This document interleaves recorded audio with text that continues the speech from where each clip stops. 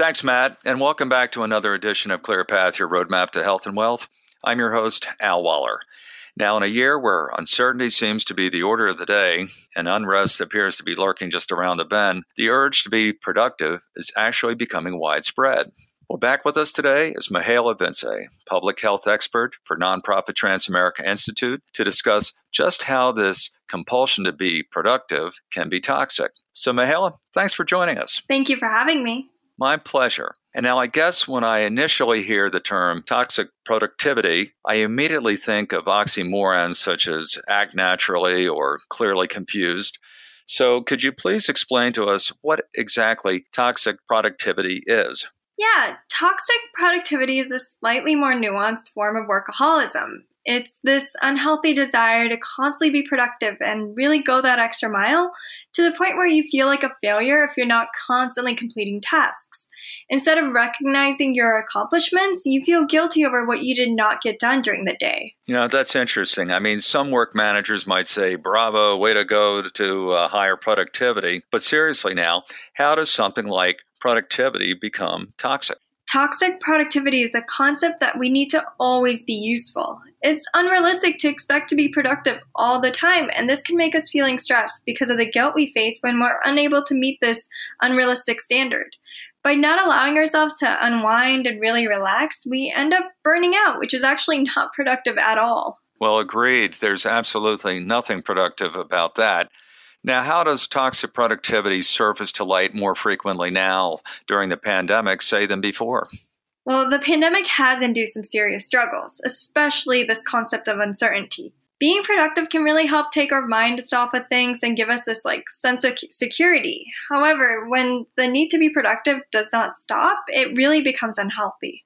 Well, then, how can someone recognize the triggers or telltale signs and acknowledge that they are, in fact, afflicted by toxic productivity? They can look out for some red flags by asking themselves questions like, do I feel like I should always be doing something? And if I'm not, I feel uneasy? Or do I have a lot of work-related guilt? Also, another telltale sign is fatigue and exhaustion, even after a good night's sleep. So then how do you recommend dealing with toxic productivity? There are actually a few ways. Try to prioritize self-care and unwinding, however you define that, just as you'd prioritize other tasks. If you find yourself feeling guilty unless you're working around the clock, Lori Rootman's book, Betting on You, actually suggests practicing professional detachment. This means staying committed to your job and your role, and of course working hard, but also understanding that the role isn't your sole identity. Good point.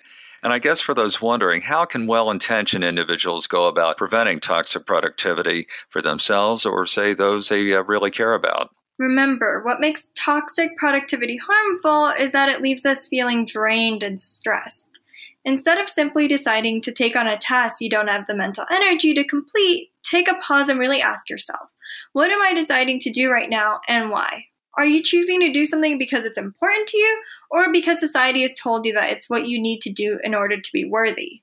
You're right. And it's certainly healthy to reflect on what motivates us. And I can tell you, I've come to understand over the years that guilt is truly overrated. Now, any final thoughts you want to share before we call it a day? Yeah, forcing constant productivity on yourself is not going to achieve the intended outcome.